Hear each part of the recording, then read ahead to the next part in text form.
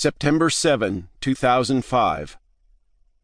Lingering storm clouds blanket the city, blotting out the stars and crescent moon overhead.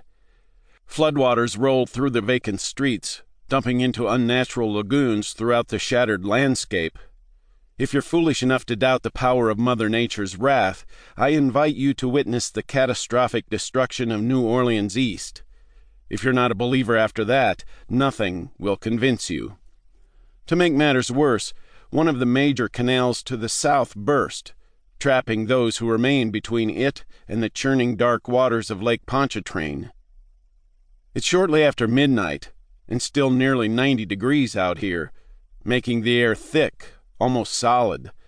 The stench of rotting meat, be it human or animal, has mixed with the swampland to create a unique combination of mold, death, and decay. As I wade through the waist-deep cesspool that used to be a paved road, the cries of those left behind tear away bits of my soul. I'm forced to ignore their pleas for help tonight. Something far more dangerous than rising waters stalks the streets, and it's my duty to handle it. Once that's over, I'll come back and see about guiding them to the safety of the National Guard camp near the Superdome. 9 days ago, Hurricane Katrina made landfall, leaving most of the Big Easy underwater in its aftermath. The MCC contacted my office about a Haitian Hungan and his pet, who are murdering survivors for sport, which is why I'm here. The voodoo priest's pet is a kappa, which is more or less a swamp monster, roughly the size of a man, with slick, squishy gray-green skin and the strength of a rhino. Kappas aren't born. They're made when someone uses perverse magic to corrupt the body of some unlucky victim. There are a number of different ways to do this, but the result is always the same: a mindless killing machine. They gave me the slip earlier, and it's taken me the better part of 12 hours to track them to the 2-story brick house on the corner. The owners are either the luckiest people in the world, or have put in a crap ton of work, because it's the only house on the block not completely underwater.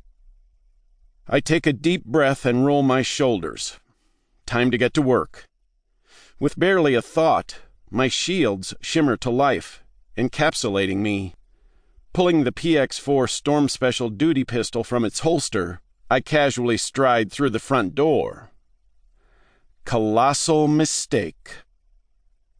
The kappa rushes out of the darkness and crashes against my midsection. My shields waver from the impact. After wrapping its slimy arms around my body, it hefts me off the floor with ease. I lean past the beast's shoulder and slam my elbow between its shoulder blades. For all the effort I'm putting in here, it would be considerate of the thing to at least grunt a little. The kappa jerks to the side, takes aim at the wall, then powers ahead, using my back as a battering ram to tear a hole through the sheetrock and out the brick exterior. Oh, believe me, it's just as fun as it sounds. If that weren't insulting enough, it comes to a sudden halt and lets go, hurtling me across the soaked yard, courtesy of Kappa Airlines.